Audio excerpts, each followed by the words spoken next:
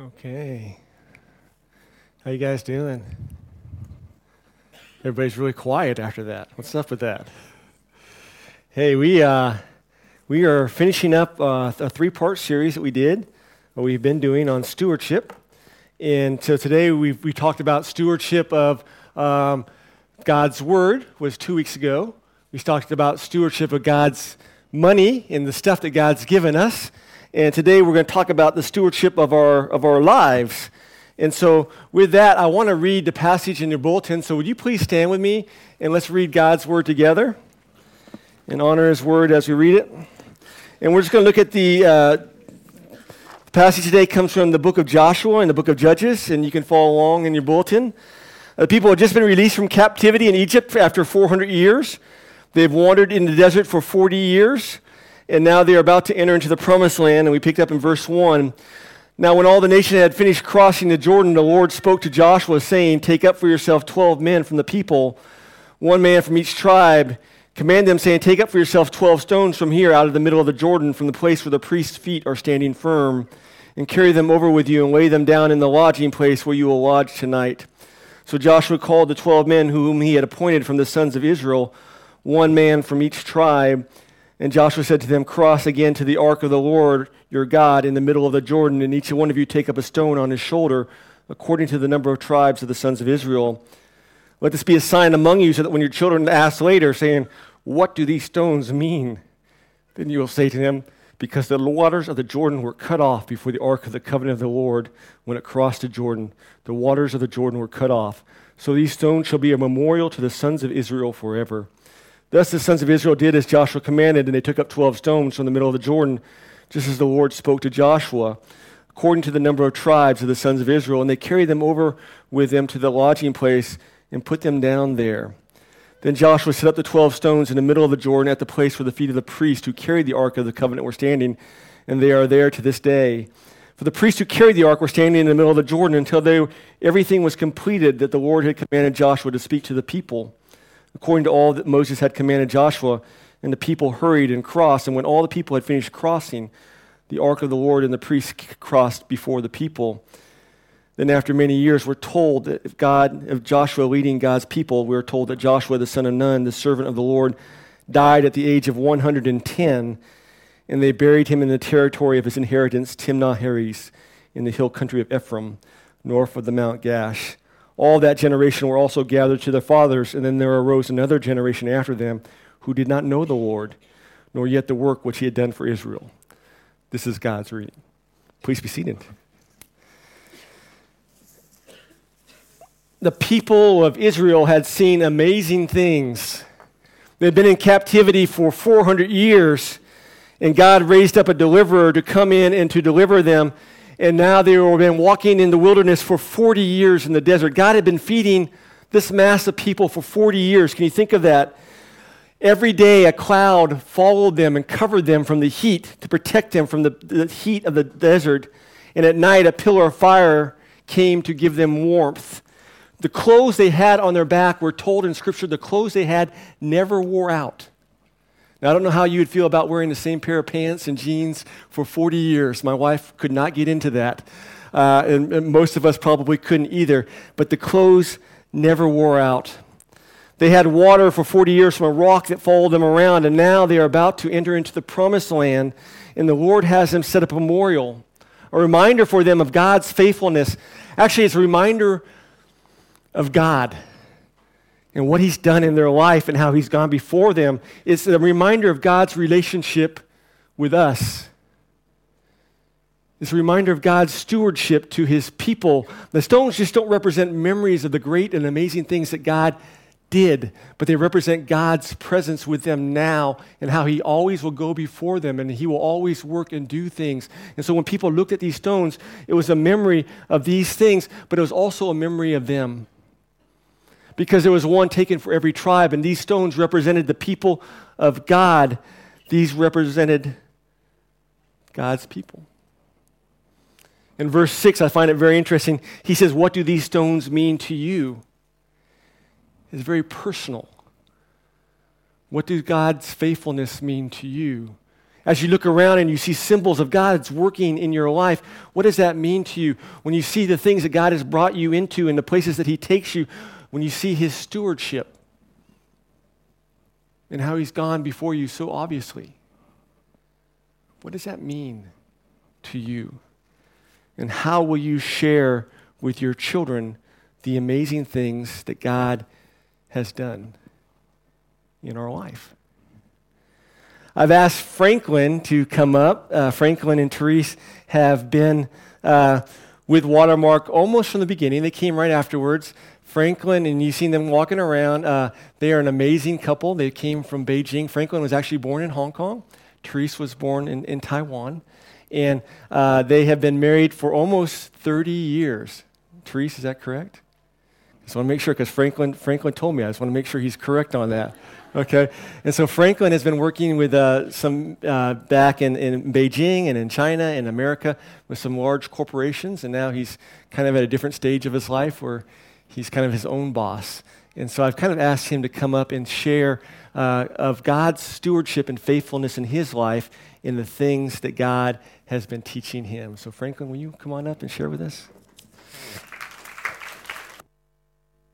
Thank you, Tobin, and the worship team, and the powerful video that we have. The question that the video showed was, how do we feel in that dash in our life? The dash from the date when we were born to the date where we leave this earth. How do we want our life to be remembered, and how we want God to remember us as?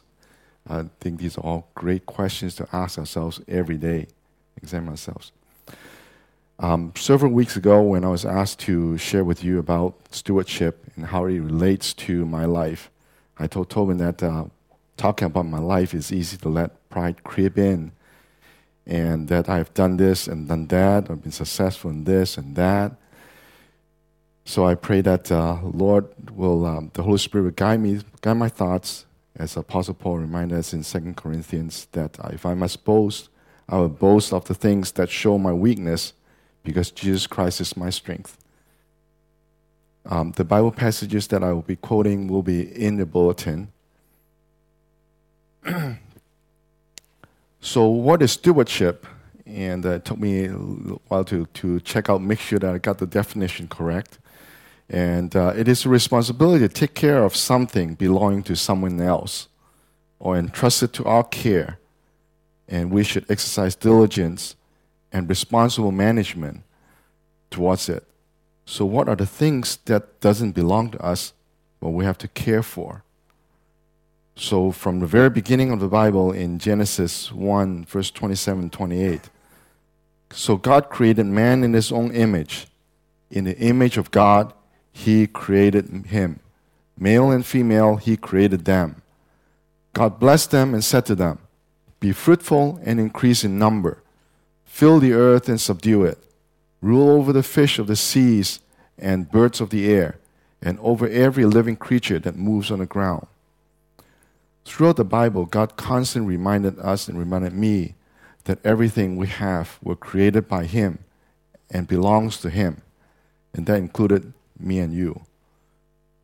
God also gave man the responsibility to make productive use of what he gave us so that it will be fruitful and will multiply by managing it responsibly, cultivating it, exercising control and influence over it. And I look back, as engineers or scientists or businessmen or even students, it's easy for us to think that we have made things.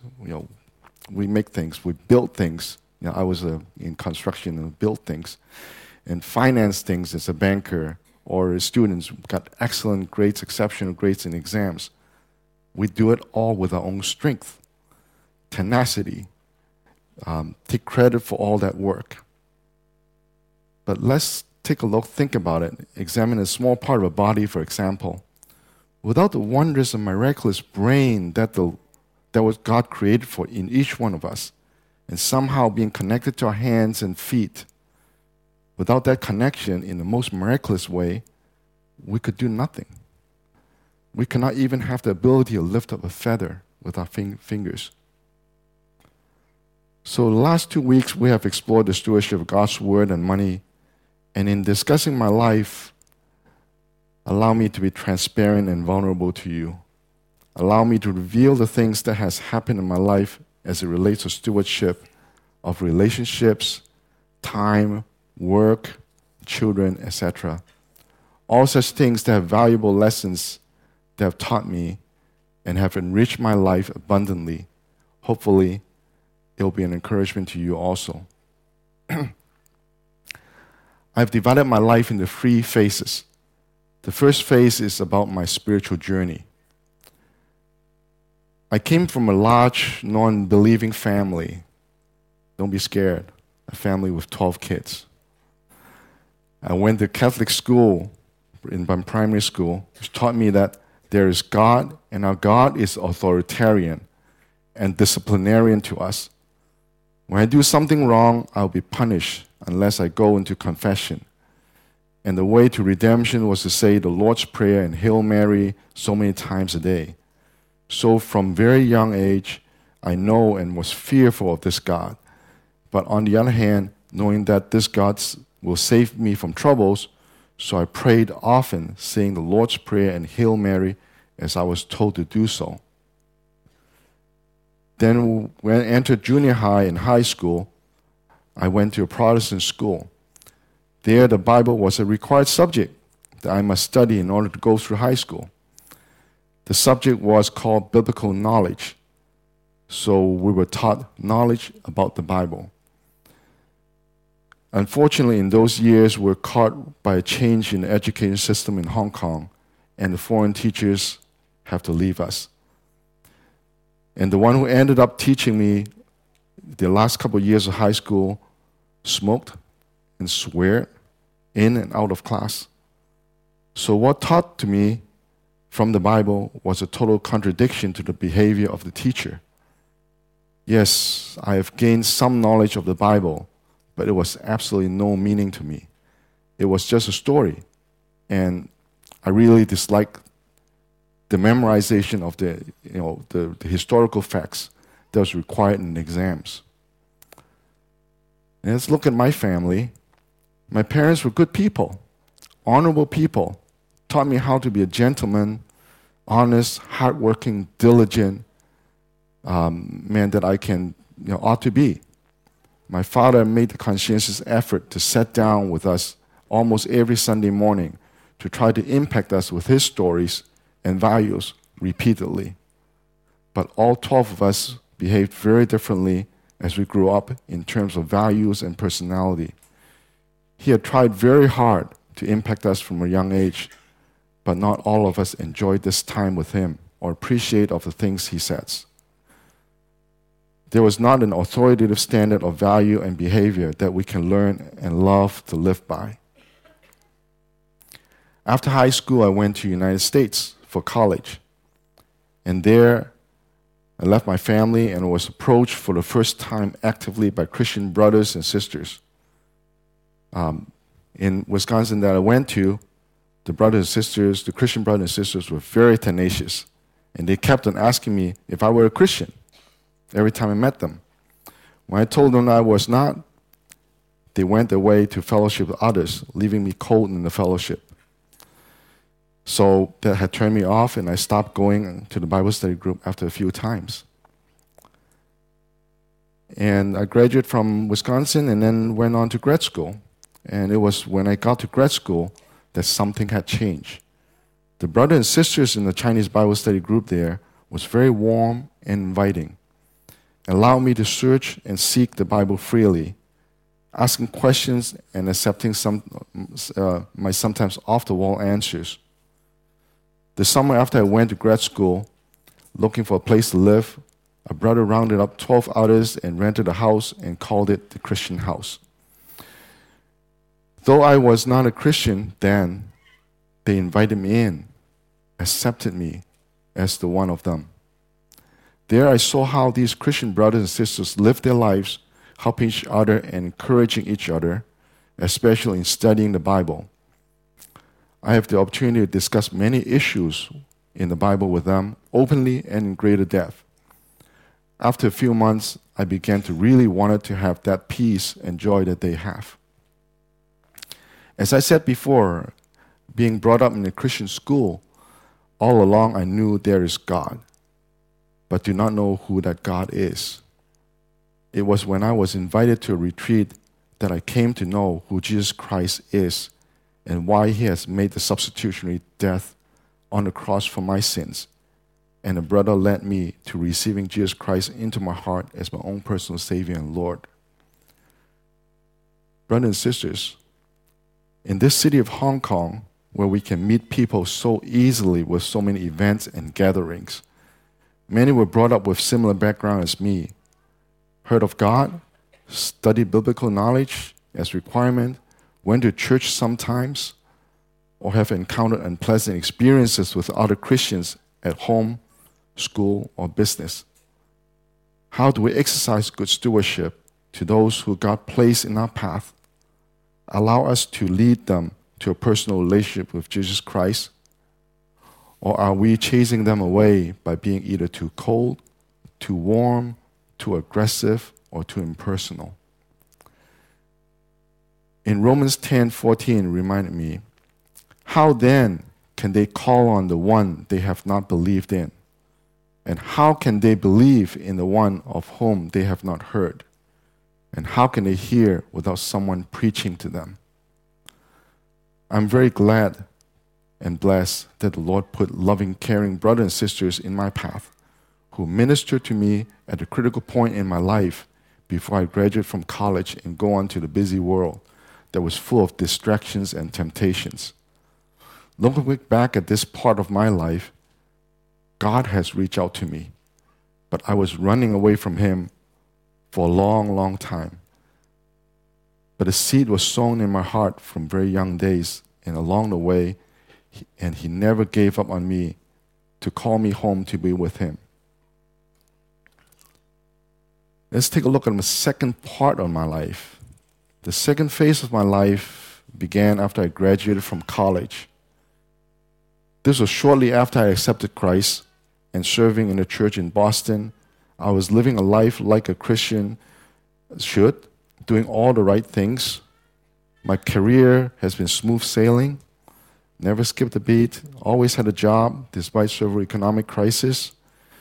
When I was not satisfied with one job, I would quit, and there was another one waiting with more challenges and more responsibilities. Career-wise, I was moving right along, but spiritually, I wasn't growing. I attended Sunday school, read the Bible occasionally, but found it difficult to understand and boring reading, and my mind often wandered and distracted by work or other things that seemed important for me to do.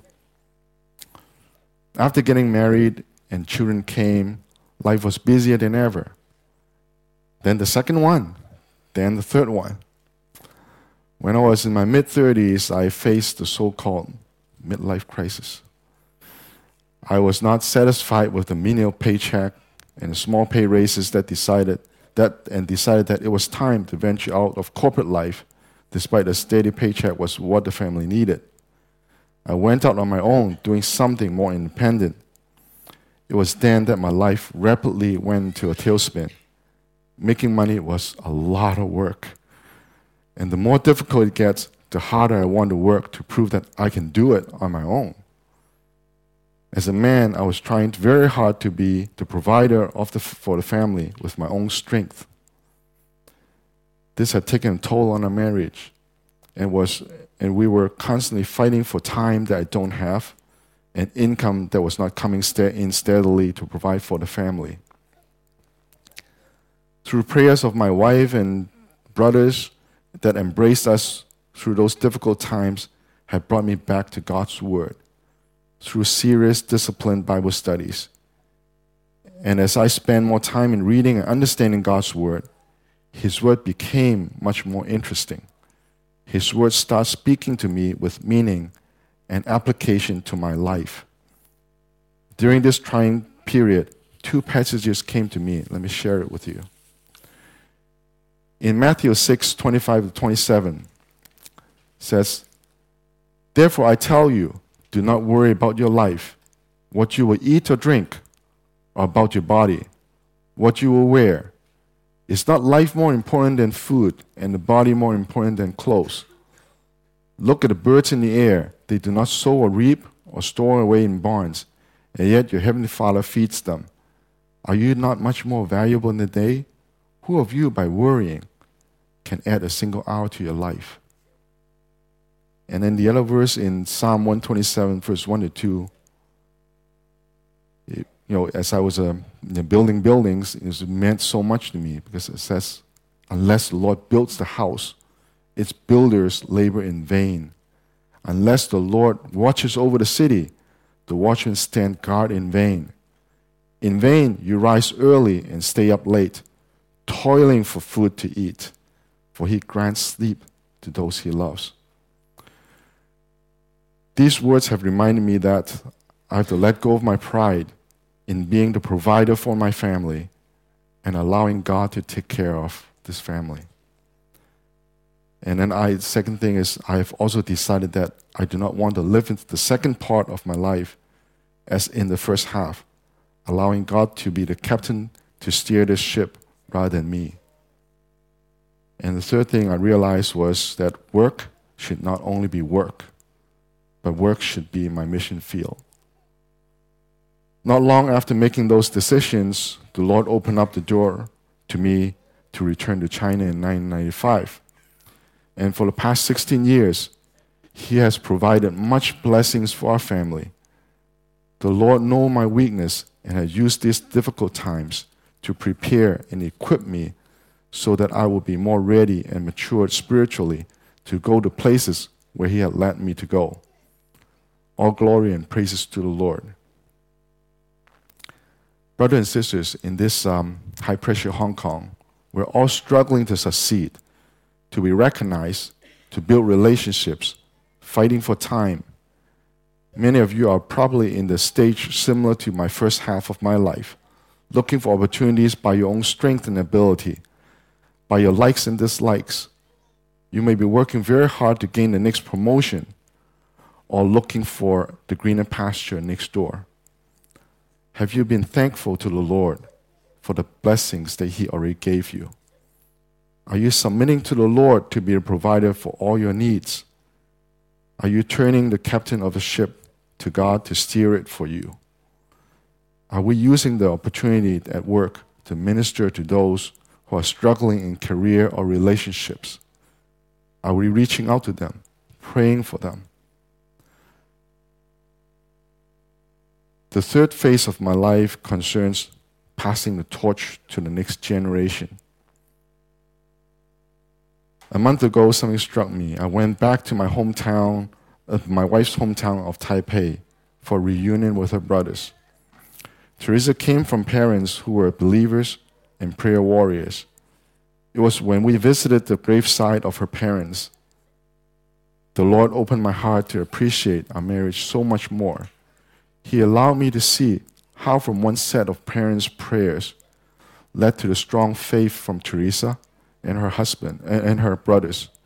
And now, both of our families have passed our faith to our 7 children, 3 from my side and 4 from her brother's side. When we came back and lived in China 16 years ago, just like many of you came back as expats. As an expat, yeah, we have a better pay package, much better benefits. But on the flip side, the company expects a lot out of you. They expect you to be on call 24/7, expect you to go on trips, and better, to stay in a hotel with coworkers than spend time with your family. They make you work until your wife and children do not see you at all. I'm sure many of you felt the same way. Maybe some of you are children of an expat, and looking at the lives of your parents, you know exactly what I meant.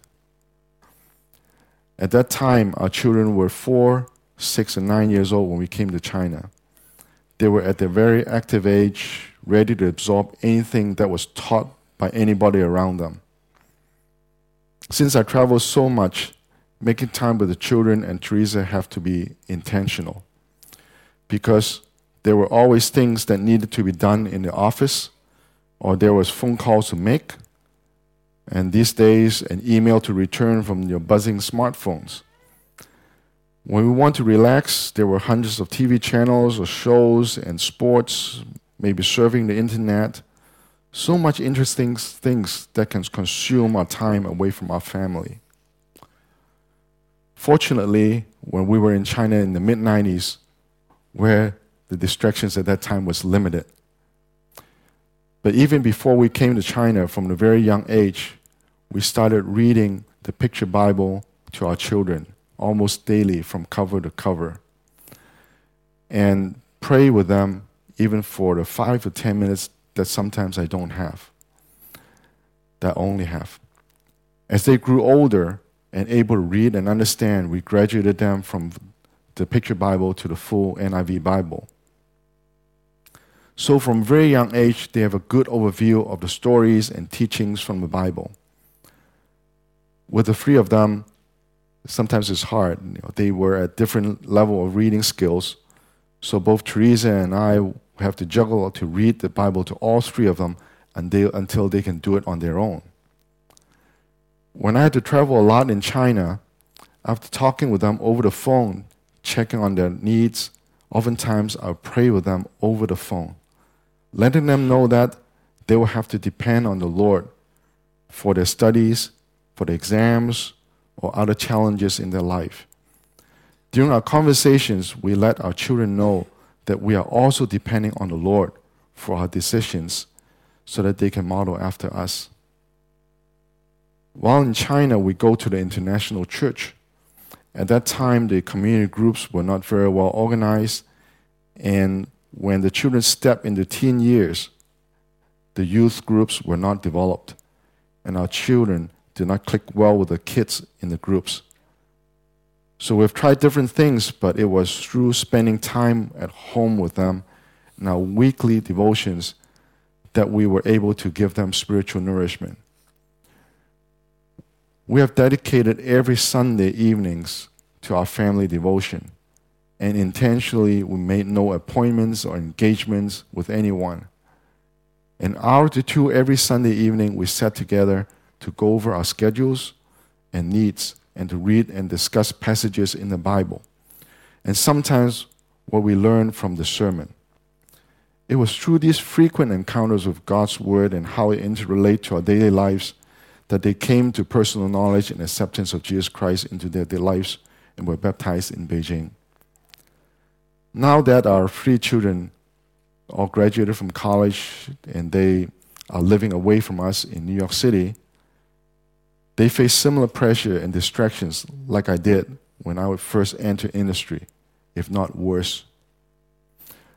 The three of them felt the need to hold onto each other, accountable, and continue with this family tradition by getting together once a week in devotions and prayers for each other. For us as parents, this is the greatest blessing and assurance that the Lord can give us. Not to say that we have succeeded. There are still many challenges ahead in their lives because the world consistently pulls them in different directions. It's hard to believe where their faith will be if it weren't for the urge to come to seek the Lord together with all three of them. I've learned through our children's lives that exercising good stewardship to one of the most precious gifts that God gave us, which is our children, is the most worthwhile investment that we've ever made. It is worth so much more than any high position or high return investments that we've ever made. There is nothing short of spending time with them and time with them in God's Word from the time they were very, very young. As in Deuteronomy 6, verse 6 to 9 says, "These commandments I gave you today are to be upon your hearts. Impress them on your children. Talk about them when you sit at home and when you walk the road, when you lie down and when you get up. Tie them as symbols on your hands and bind them on your foreheads. Write them on the door frames of your houses and on your gates." Brothers and sisters, preaching to our children in God's Word may not touch their hearts, but talking about them often.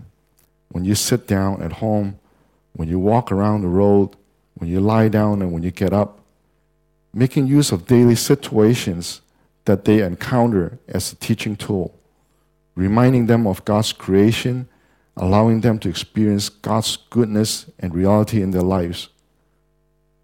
God's word also reminded us constantly that we have to be very mindful of our actions and our speech. Does it match up with what I have taught them? Our children are watching every move and every action that you make. How you react to those around you. How do you make decisions in the workplace? How do I deal with my staff and co-workers? How do I manage the things that God blessed us with? Helping them to experience the reality of Jesus Christ in their lives personally will help them build a solid foundation for them to move forward into their adult lives. And prayerfully, one day, they will pass on the same faith to their children and their children's children. Many Christian parents will send their children to church and Christian schools, hoping that they will learn the gospel from it and become good kids. From my experience through church and Christian school, though church and Christian school play an important part in helping them to learn from the Bible, in the end, a child's ability to come to Christ will be taught at home. Following your examples, what you do, what you speak, your decisions at home and in business. If we do not spend the time with the children, then they'll be taught by others. No wonder from a study from Focus on the Family in America that out of 100 children that enter college professing their Christian faith, only 30 of them graduated keeping their faith. 70 of them went on adopting the ideals and liberties that was taught to them by their professors, their peers, and society. That is astounding statistics in America, and I don't think Hong Kong is any different. For those of you who are single or do not have children yet, the same principles apply on how your lives affect those around you. Our best teacher is Apostle Paul, who remained single, but yet how he had administered and loved the brothers and sisters in the communities that he reached out to, allowing him to become the spiritual parents to many. In 1 Peter 4:10, each one should use whatever gifts he has received to serve others, faithfully administering God's grace in its various forms. Let this be a constant reminder for us to use our gifts to affect those young brothers and sisters that cross our path, so that they can find the new life through Jesus Christ, spending time with them, loving them and nurturing them, so that they can become spiritual parents also and pass it on to the next generation of family and friends. In conclusion, let's remember the video that we just saw. Ask ourselves some questions. What are things that we can take away one day when we leave this earth? Can we take our work? Can we take our money, our ambitions, our possessions, our plaques, our titles, or anything? Can we take any of those things away? And then ask another question. What are things that we can do today that will continue on after we leave this earth? Are we teaching our beloved children that God lead them to Jesus Christ and guiding them to hold on to the faith through adulthood so that they can pass on to the next generation? Or are we helping to make spiritual children so that their faith was strengthened through our relationship with them? It's not what you gather, but what you scatter that tells what kind of life you have lived. How would you like our Lord Jesus Christ to call you when you meet him one day? Would you like him to call you as in Matthew 25:23? Well done, good and faithful servant. You have been faithful in few things. I will put you in charge of many things. Come and share in your master's happiness. Let us pray. Father, we thank you for this time to allow us to look into our lives. Are we being a good steward to the things that you have bestowed upon us? You reminded us in Matthew 16:26-27 that, what good will it be for a man if he gains the whole world, yet forfeits his soul? Or what can a man give in exchange for his soul? For the Son of Man is going to come in his Father's glory with his angels, and then he will reward each person according to what he has done. Father, help us to exercise good stewardship in our lives. To those that cross our path, reach out to them. To our children, spend time with them. To our work, allow you to be the provider and guide. Father, we ask you to come into our hearts today as we walk this journey of life, allowing you to steer the ship of ours throughout our lives. Help us, Lord. In the name of his Son, Jesus Christ, we pray. Amen.